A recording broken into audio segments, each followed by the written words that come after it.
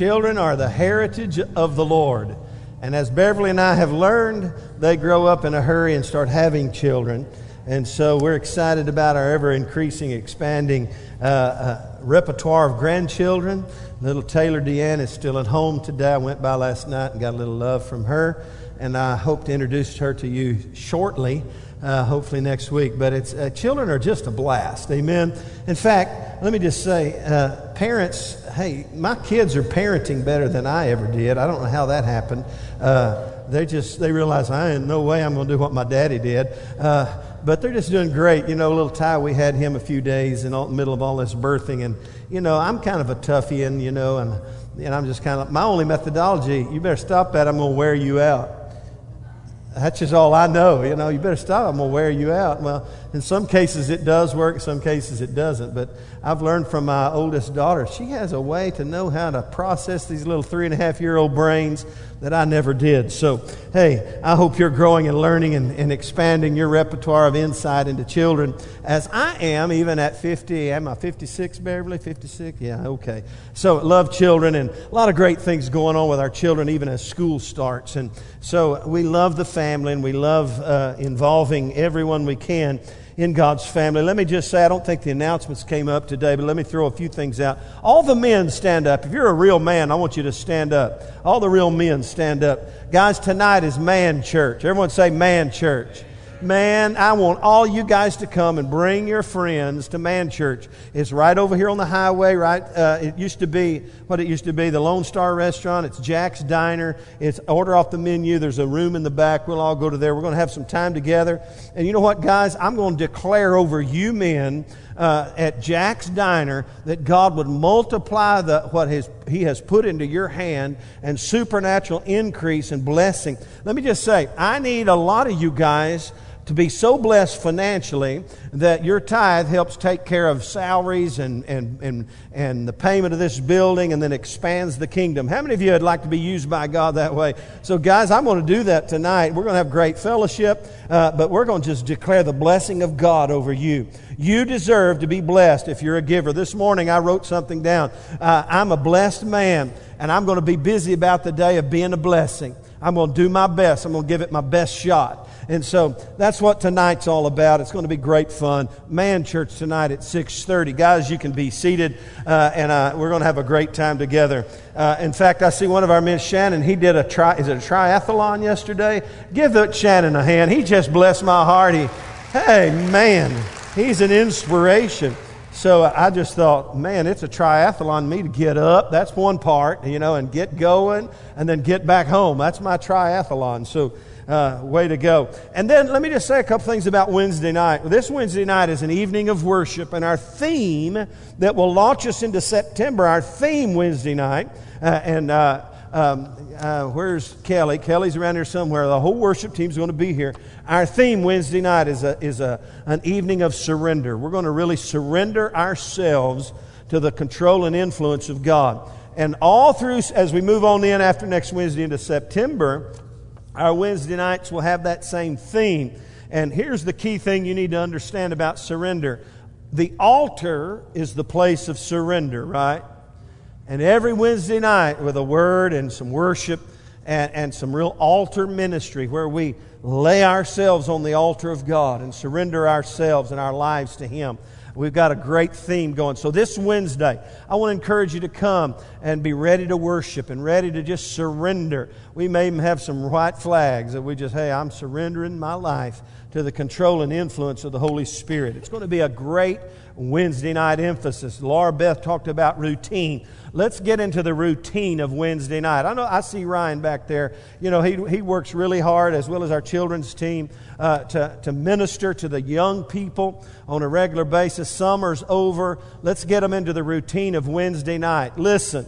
Your child, when you think they're asleep because you want to get them to bed at 8:30, most of the time they're up under the covers texting their friends. Come on. So let's get them to Wednesday night and let them get the word of the Lord, and let's make Wednesday night a priority as we get back in the routine. So look over all these things in your bulletin. First Tuesday's coming up, a lot of great things. So it's exciting to see what God is doing. Let me say as we begin tonight, I hope you have your Bibles. I want you to turn to 2 two places. The two places I want you to turn to is the book of James and 1 Corinthians 10. In that order, the book of James and 1 Corinthians 10. Hold your places there.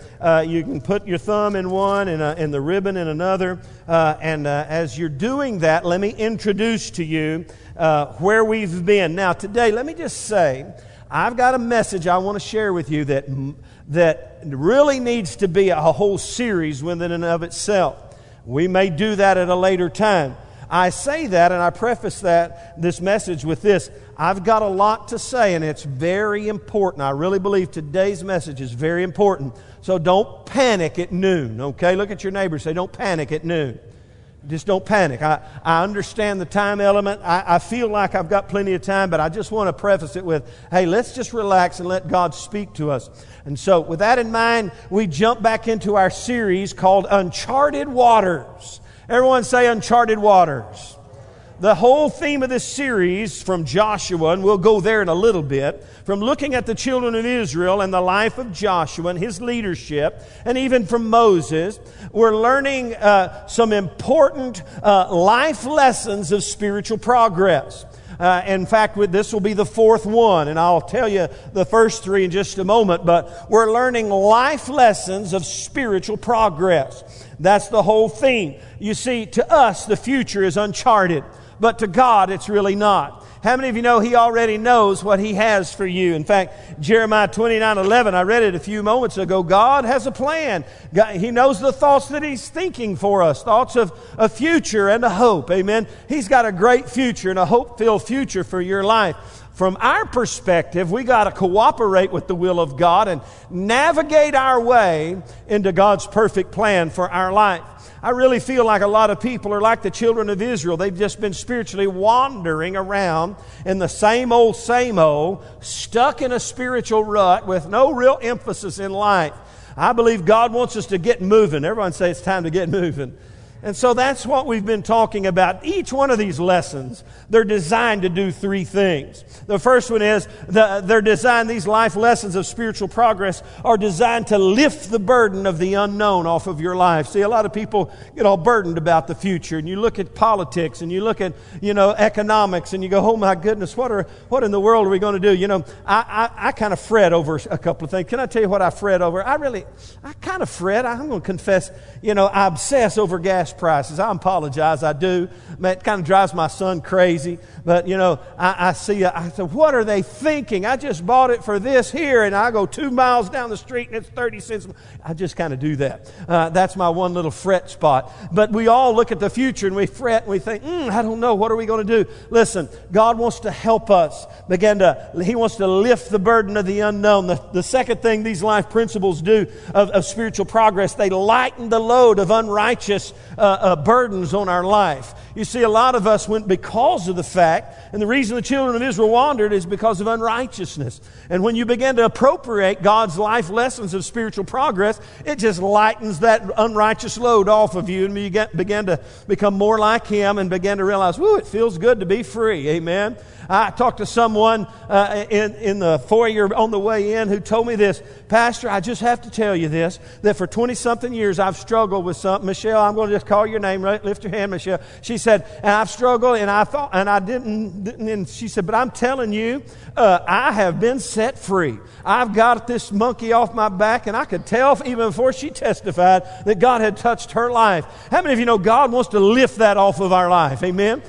I'm getting excited already just in reviewing and preparing you for today's message. The third thing these lessons will do for you, they will lead you into God's unwavering promise and purpose for your life.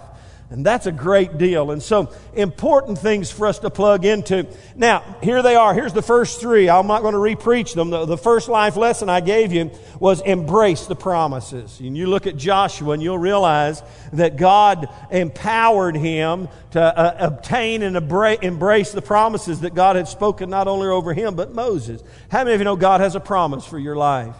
The second one was this, the priority of God's presence in your life. We learned in that session that without His presence, there's no reason for His promises. And so we need to embrace His presence. And that's what He told Joshua 2 or 3 times. He said, hey, I'm going to be with you. Everyone, turn around to your neighbor and say, He'll be with us. He'll go with us. Amen. In fact, He said this, I'll never leave you or forsake you. Woo! Somebody say amen. What a promise. Amen. And then last Sunday, and I encourage you, if you've missed any of these, to get on iTunes or our website and look them up and listen. The third life lesson of spiritual progress was the fear not factor. Everyone say, fear not. God spoke to and just hammered it within Joshua. Be strong and of a good courage and fear not. Everyone say, be strong. Everyone say, be of a good courage. And everyone say, fear not. Man, you got to get that fear not factor down if you're going to move forward. And you know what? The children of Israel didn't apply that in their life. And as a result, their fears and doubts and unbelief kept them wandering in the wilderness of sameness, eating manna every day. What is it? That's what it means. How many of you have ever sat down at a meal and with the best smile on your face, you could muster say, what is it? That's what they did every day, 3 times a day.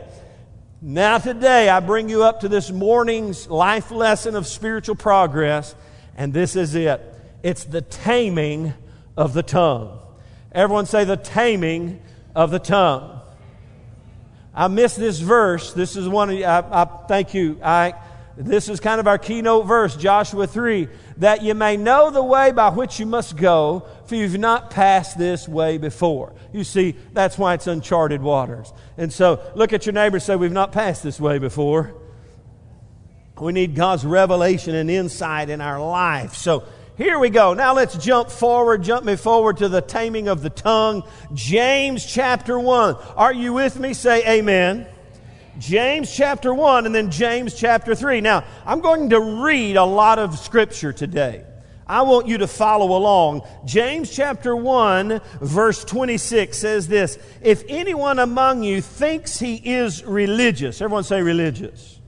Now look up at me. That's not a bad word here. Some people, when you think of the word religious, you think of religiosity and the mundane, the keeping of rules and all the religiosity of the day. That's not what James is talking about. In fact, this word really could be translated this. It could be translated serving God or your service to God. In other words, you could say, if anyone among you thinks he is serving God, you got it? And does not bridle his tongue, but deceives his own heart, this one's service of God is what? Say it. Worthless or useless. Now, I'm telling you something that is revolutionary right there. If anyone thinks he serves God and is serving God, but he does not bridle his tongue, but deceives his own heart, this one's religion or service of God is useless. Now, he elaborates in James chapter 3. Now, this is very important, and this is probably the longest, most detailed instruction on the tongue in anywhere in the Bible. Now, there's everywhere throughout the Bible, but here is like a dissertation, a detailed description and teaching on the tongue and the need for the tongue to be tamed. So let's jump in. Follow with me. I'm going to read 12 verses.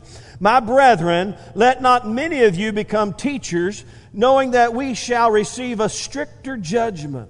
For we all stumble in many things.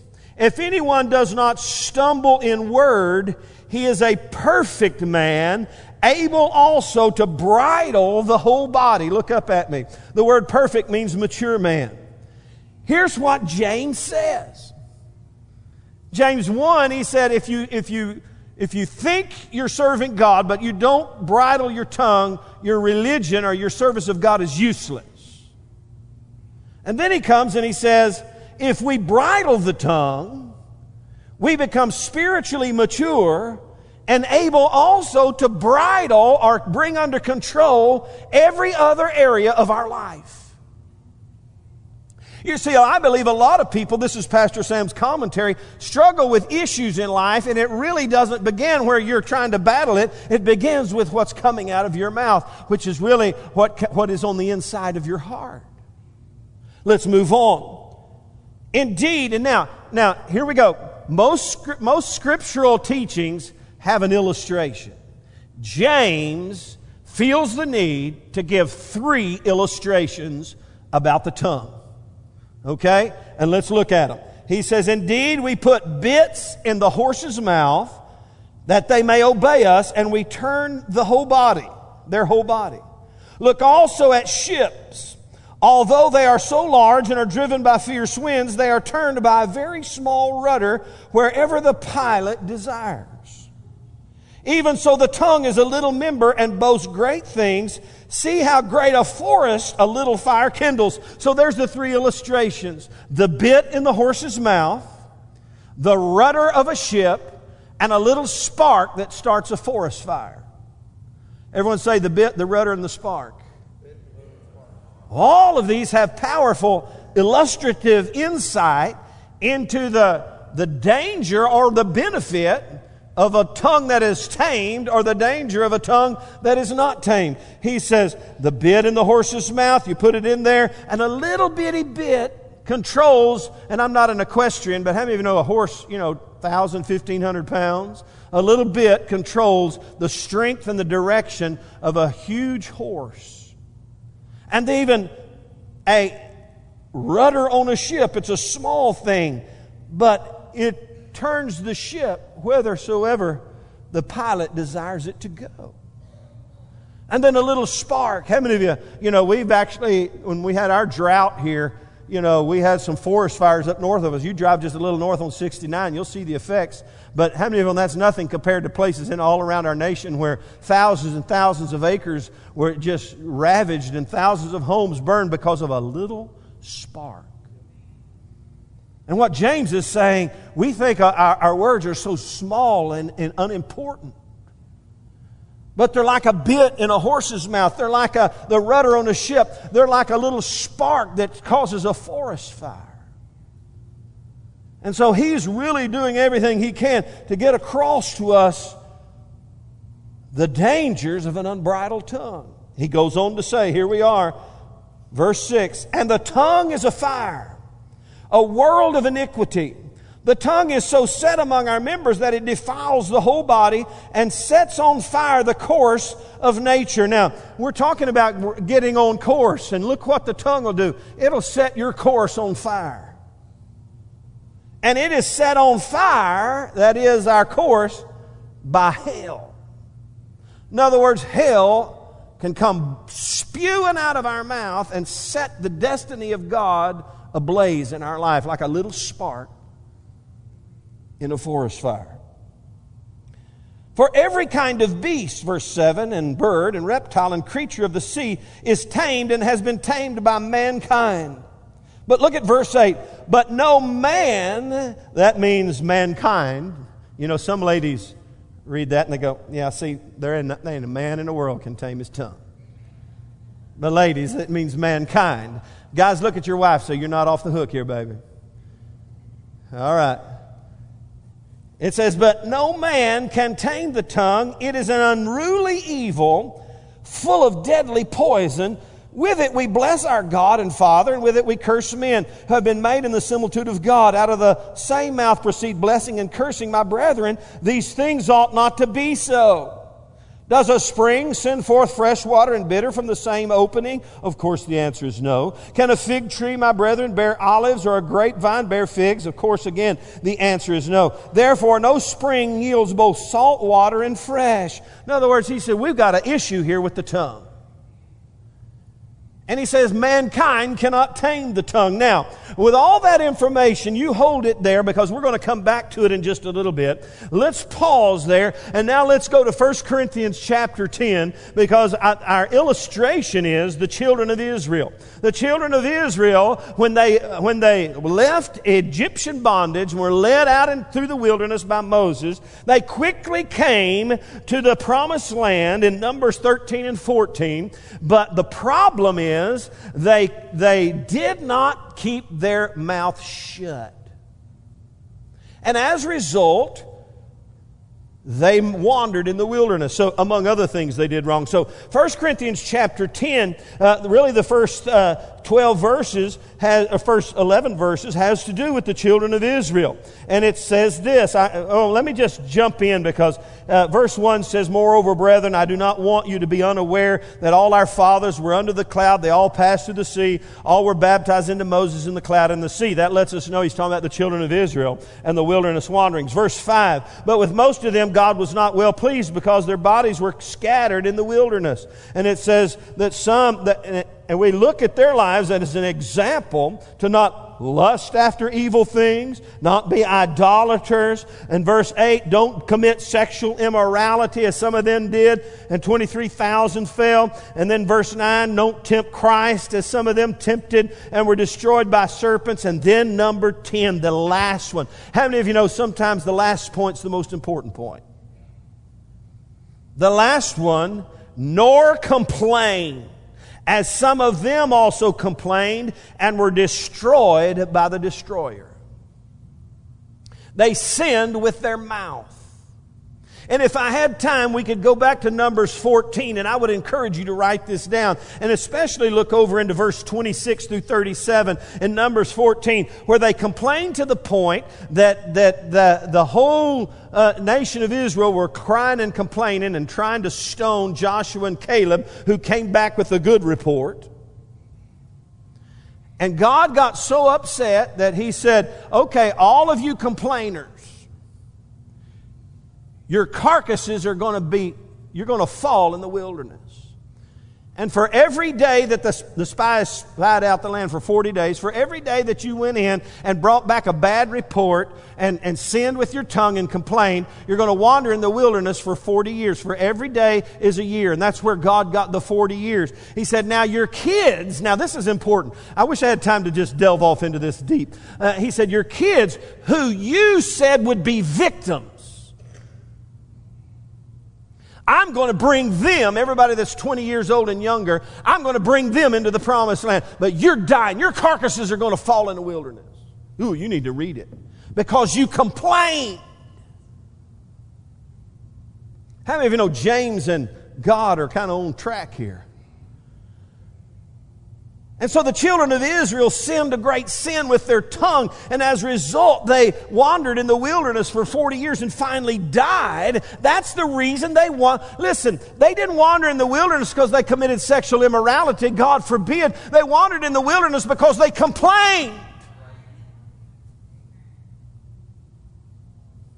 Because they did not understand the importance of taming the tongue. Now fast forward 40 years. How many of the kids, there was a lot of kids 20 years old, they heard all this. And they get up there again in 40 years. Can you imagine the last Israelite on his deathbed? Everybody's going, come on. Somebody lay hands on him suddenly. Because we're tired of this wilderness. It's been 40 years. And they get right up there. And by the way, Joshua doesn't send 12 spies into the land. He only sends 2. That's a smart leadership move. How many of you get too many people's opinion, you're going to get a bad one?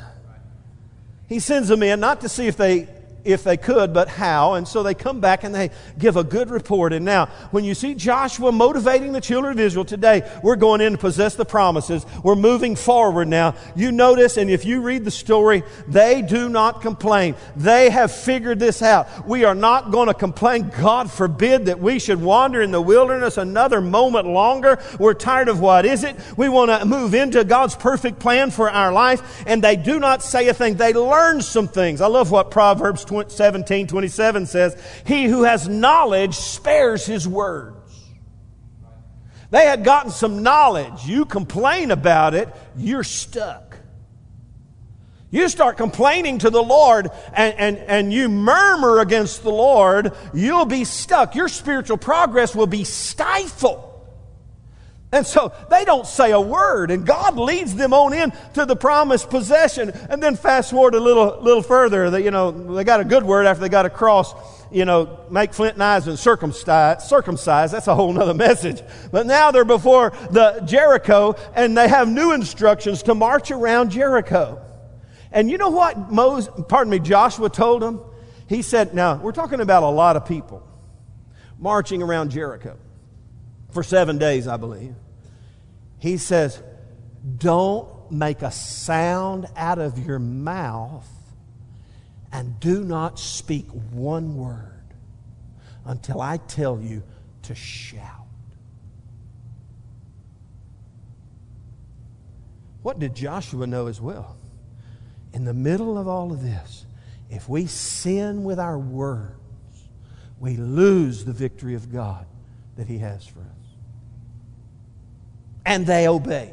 Somebody say amen. They had learned their lesson. They learned that, hey, knowledge, a man who has obtained knowledge spares his words. They learned that complaining and murmuring has a paralyzing impact on our life. And so, now back to James. Because the children of Israel are a great example. Let me give you 4 thoughts about this unruly tongue that you and I need to understand. The unruly tongue is devastatingly, number 1, destructive.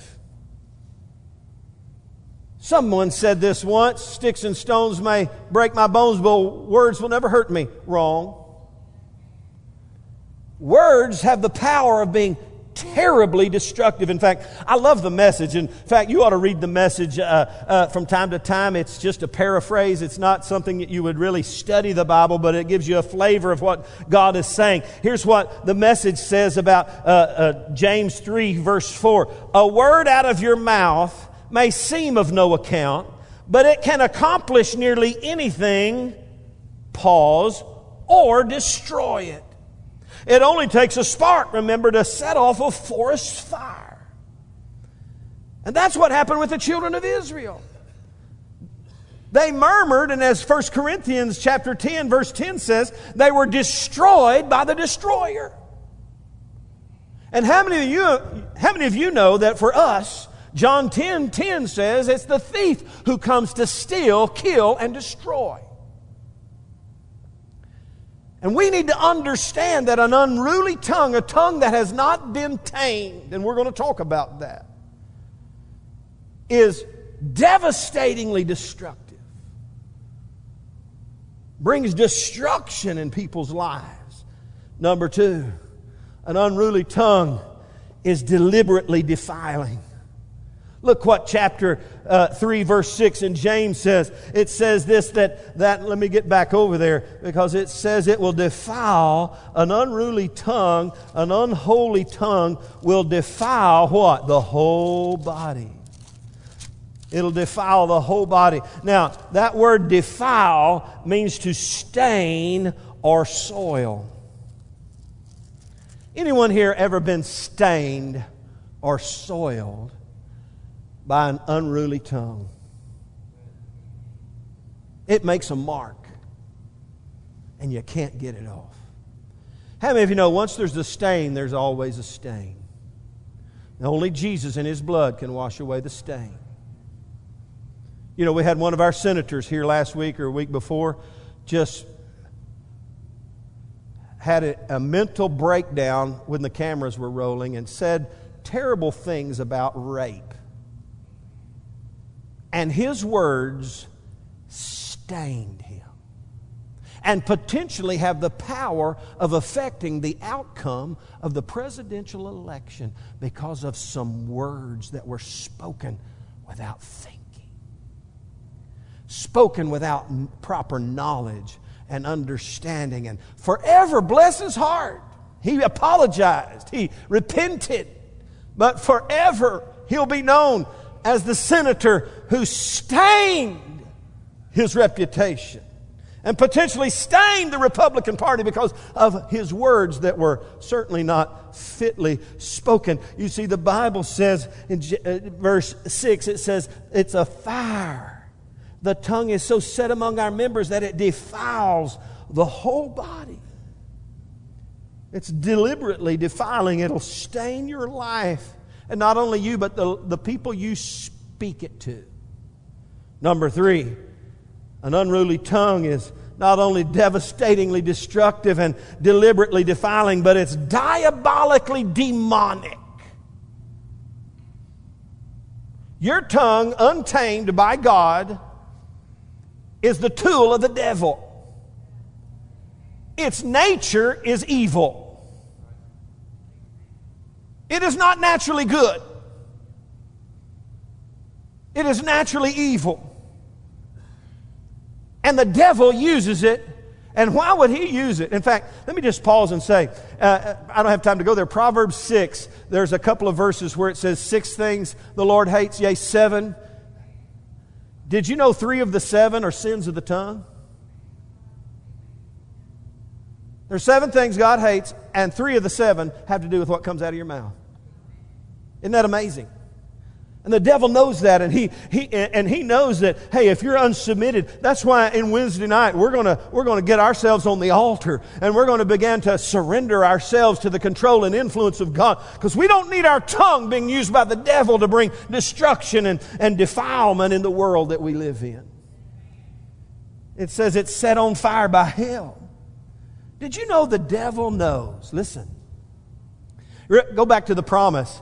If a man can tame his tongue, he not only tames his tongue, but he tames his whole body. You remember that? Did you know the devil knows if he can get your tongue, he got your whole body?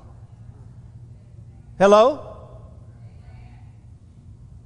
He knows that if he can control the way you talk, he can control every other area of your life and affect you and the future of your life. And so, it's devastatingly destructive. It's deliberately defiling. It's diabolically demonic. And the unruly tongue is decisively deadly. Now it says it's full of deadly poison. Everyone say poison. The Greek, or pardon me, the Greek there is it's a snake bite. How many of you know snakes don't accidentally bite? They're very deliberate. You bug them, they will bite you. And there are some snakes that the poison, I think they call them a two-stepper. If they get a good grip on you, the reason they're two-steppers is you got about 2 steps before you die. Deadly poison. These words that are unruly, our tongue that is unsubmitted and not under the control of the Holy Spirit, they're full of deadly poison. And we all know Proverbs 18:21, if we don't, we should. Death and life are in the power of the tongue. Everyone say Proverbs 18:21. And everyone say death and life are in the power of the tongue. Understand something about our tongue. It is devastatingly destructive. An unruly tongue, it's deliberately defiling, and it is diabolically demonic, and it is decisively deadly. Bad words spread death. Not only, hey, listen, when you do not control your tongue, not only do you poison your life, but everybody who hears you. Some of you have been poisoned by other people's words. And so what you do in response to that, what do we do? We're poisoning everybody else with our words. Wow. How many of you know this is pretty important about navigating through uncharted waters? Children of Israel, 40 years, not because of sins of the flesh, of like lust and sexual sins of the tongue, stifled their future. They died in the wilderness.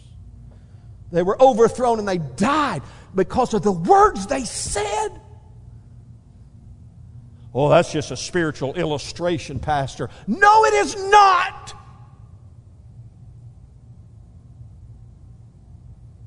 Your words can poison you and kill you. And hey, bless God, our words can kill others. That's what the devil came to do. And he wants to use you and use me with our tongue. Whew. Wow, Pastor. You better help me out now. Let me give you a little good news. How many people want a little good news? You can tame the tongue. Oh, wait a minute. I thought it says no man can tame the tongue. That is correct. Humanity in of itself cannot tame this deadly, sinful, poisonous, demonic, destructive tongue. Mankind cannot do it. You say, well, what on earth are we going to do? If we can't tame it, what are we going to do? Well, let me just say, just because it says no man can tame the tongue does not mean the tongue cannot be tamed. In fact, when you read on in James, James said, this shouldn't be the case. We got to fix this. You see, how many of you know no man can get saved on his own? Salvation, you can't save yourself. It takes Jesus saving you. But how many of you know to get saved, you got to cooperate with the grace of God? And no man can tame the tongue. You can't just bite your tongue. You will eventually erp up somewhere this poison on the inside of you because it is inherently evil. And so we need to cooperate with the Holy Spirit and cooperate with God. And in just a few moments, hey, we're going to come to a place where we ask the Holy Spirit to come upon our mouth. And so let me give you some good news this morning. Let me give you 3 simple thoughts. And listen, we could make this into a series. Let me give you 3 simple thoughts about taming your tongue. And as a result, turning the course of your life and arriving at the destiny of God for your life and navigating through the uncharted waters of your future. The first one is this. If you're going to tame the tongue, you got to get your heart right. Everyone say, get your heart right. Now, Luke chapter 6, I would encourage you to turn over there. Luke chapter 6, the words of Jesus, powerful words in reference to taming our tongue. He says this about our tongue. He says in verse 45, he says, a good man out of the good treasure of his what? Heart brings forth what? Good. If you got a good heart, you're going to have a good fruit, right? An evil man out of the evil treasure of his heart brings forth what is what? Evil. And then he tells how it happens. For out of the abundance of the heart, the mouth speaks. Everyone say, out of the abundance of the heart, the mouth speaks. If you got a good heart, you're going to speak good. If you got an evil heart, you're going to speak evil.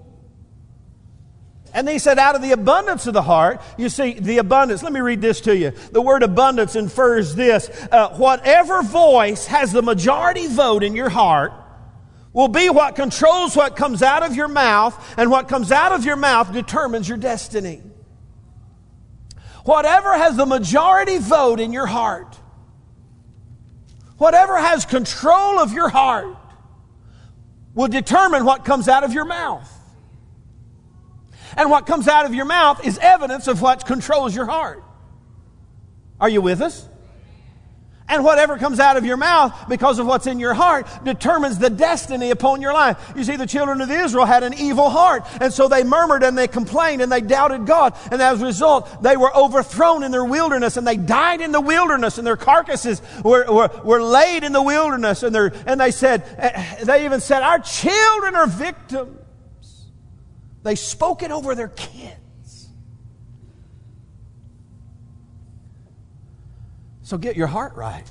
I love what the proverb writer says concerning the heart. David the psalmist said this in Psalm 19:14. He said, let the words of my mouth, notice the correlation, let the words of my mouth and the meditation of my heart be acceptable in your sight, O God. Let the words of my mouth and the meditation of my heart be acceptable in your sight, O God.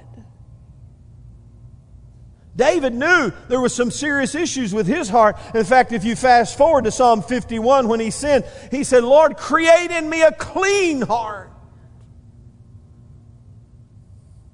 and renew a steadfast and right spirit within me. Hey, if you want to tame your tongue, get your heart right with God. And how many of you know that's a cooperation with the grace of God?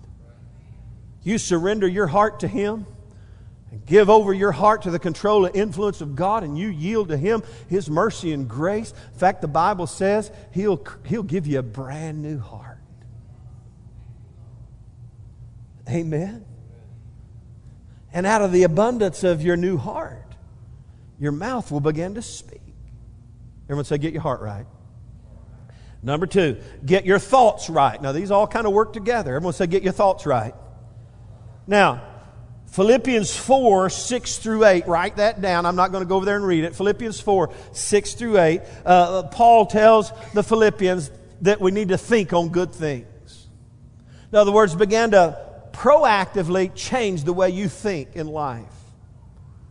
You see, when Jesus comes into your heart, He wants to then change the way you think and redeem your brain. Everyone point right here. Say, be healed in Jesus' name. He wants to clean up the stinking thinking.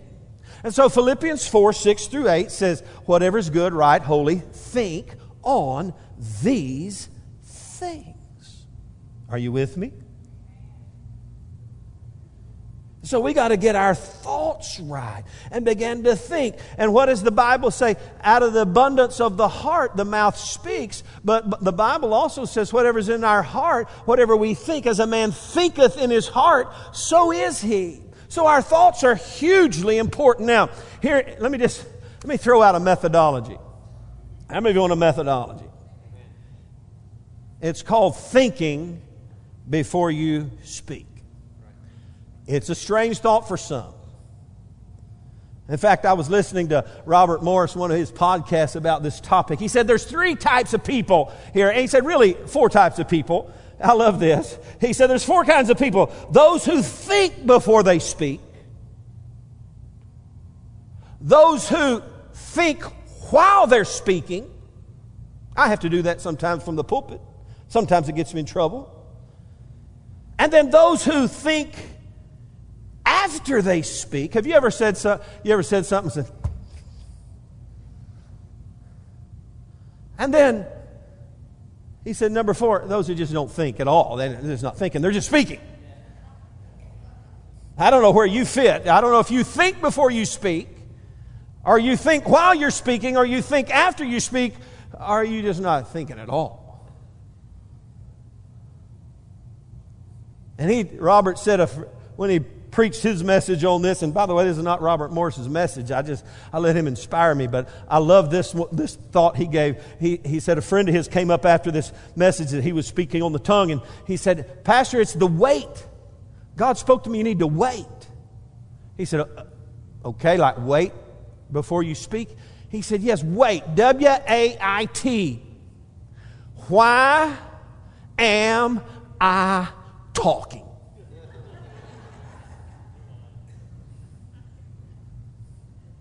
Everyone say, why am I talking?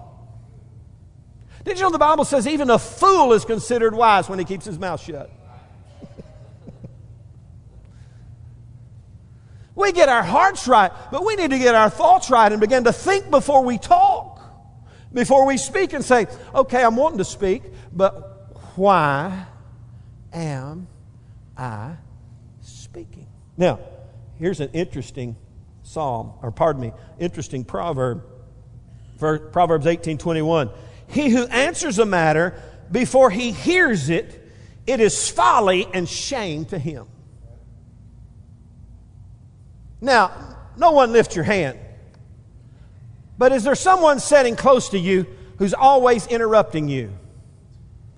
Who, while you're talking, they think while you're talking, and before they even know where you're going, they're interrupting and they're talking on top of you. Don't lift your hand, even though I'd love to see that. Let's turn it around. How many of you, every once in a while, you've made that mistake? You before you even know what they're talking about, you're interjecting, you're talking. Or do you finish somebody else's story? Wait a minute, it was their story. The Bible says it's folly and shame. See, we got to wait. Let me tell you, I'm 56 years old. And I always I jest about this now, but Pastor Ron always said, I know why he wanted to be my friend and be around me, because there's a lot of things he wanted to say, but he knew he shouldn't.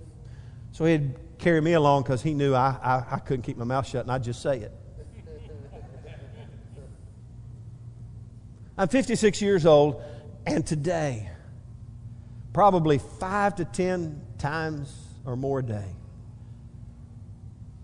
I say, I'm not going to say that. That will not be productive. That will be destructive.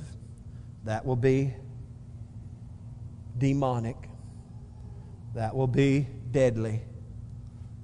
I'm not saying that. I'm going to wait.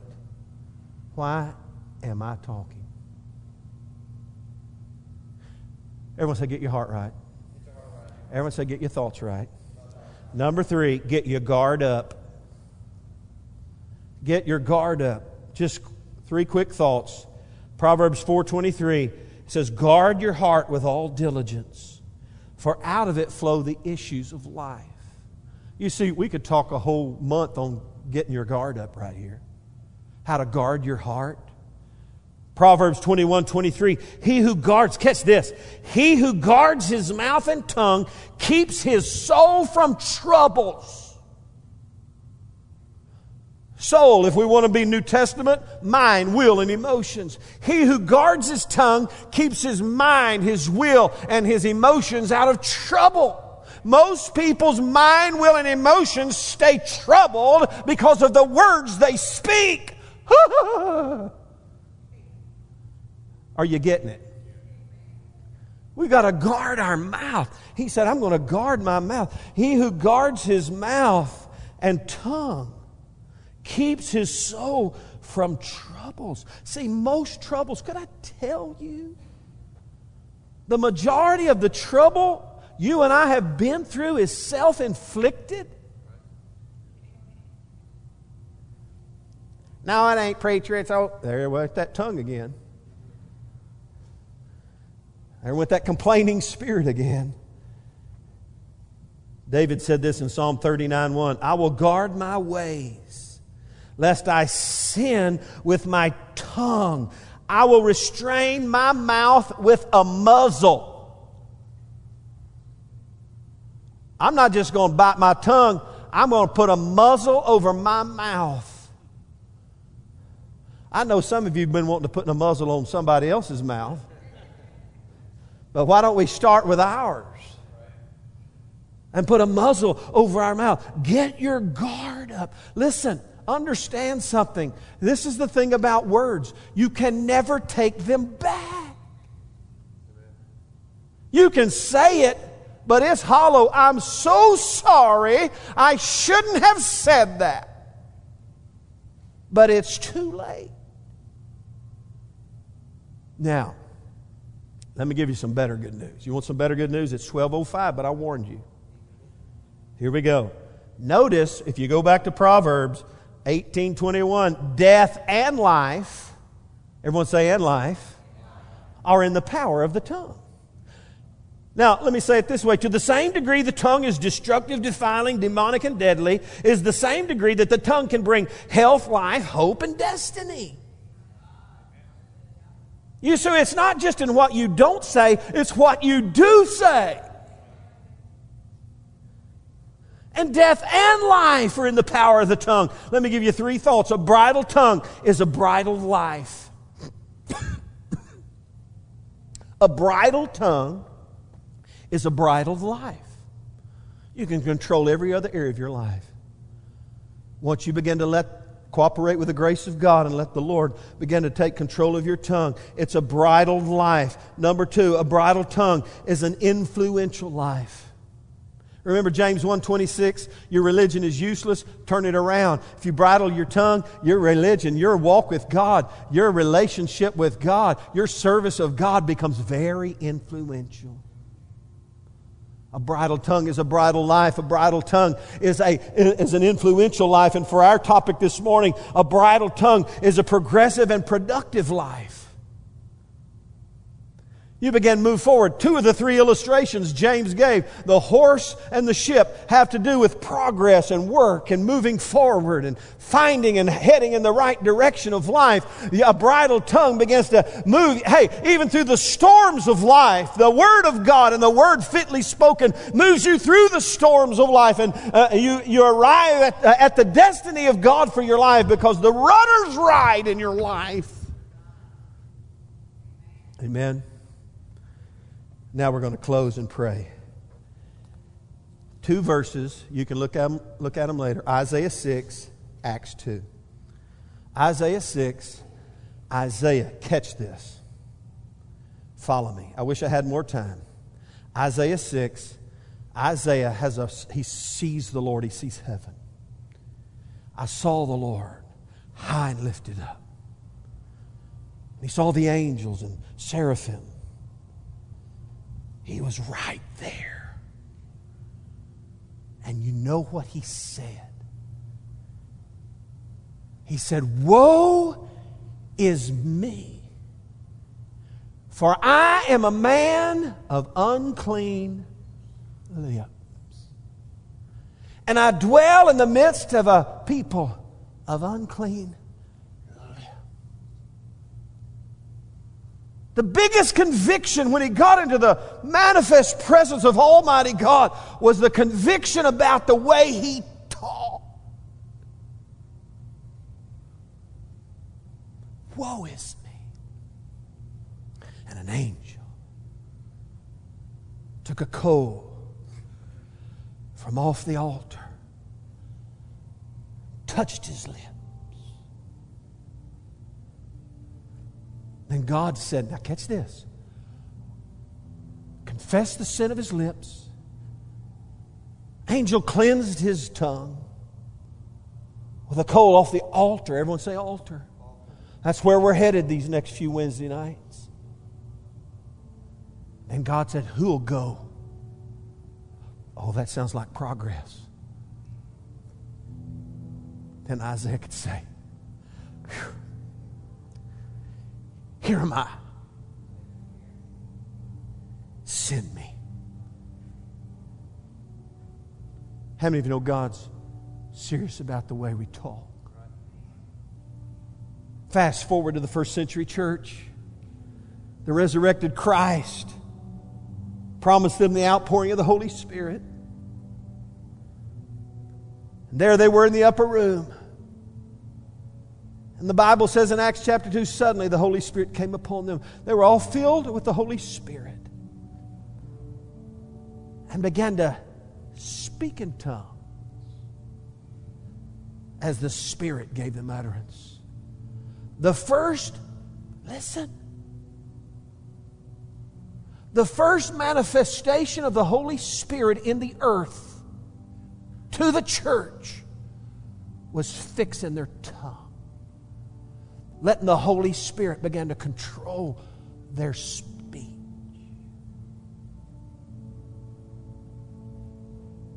You see, if you can control the tongue, you can control every other area of your life and arrive at the destiny of God for your life. Some of you have been circling in a confused state for so long. And it's all because of the way you've talked. Paralyzed, unproductive, bitter, angry, frustrated,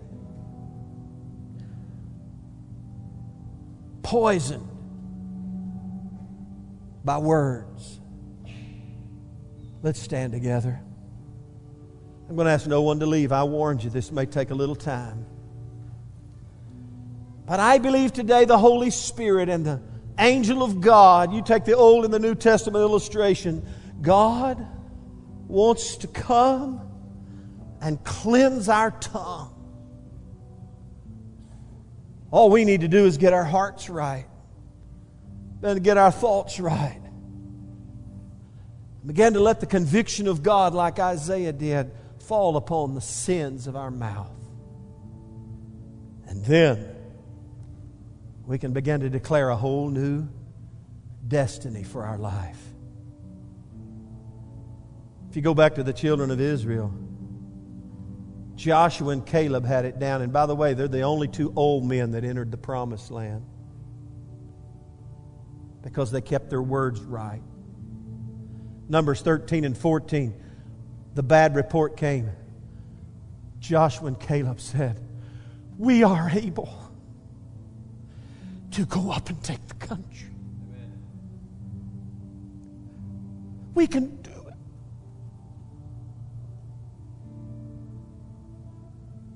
They spoke the word. Your destiny, your future is waiting on your mouth to cooperate with the will of God. Let's bow our heads before the Lord.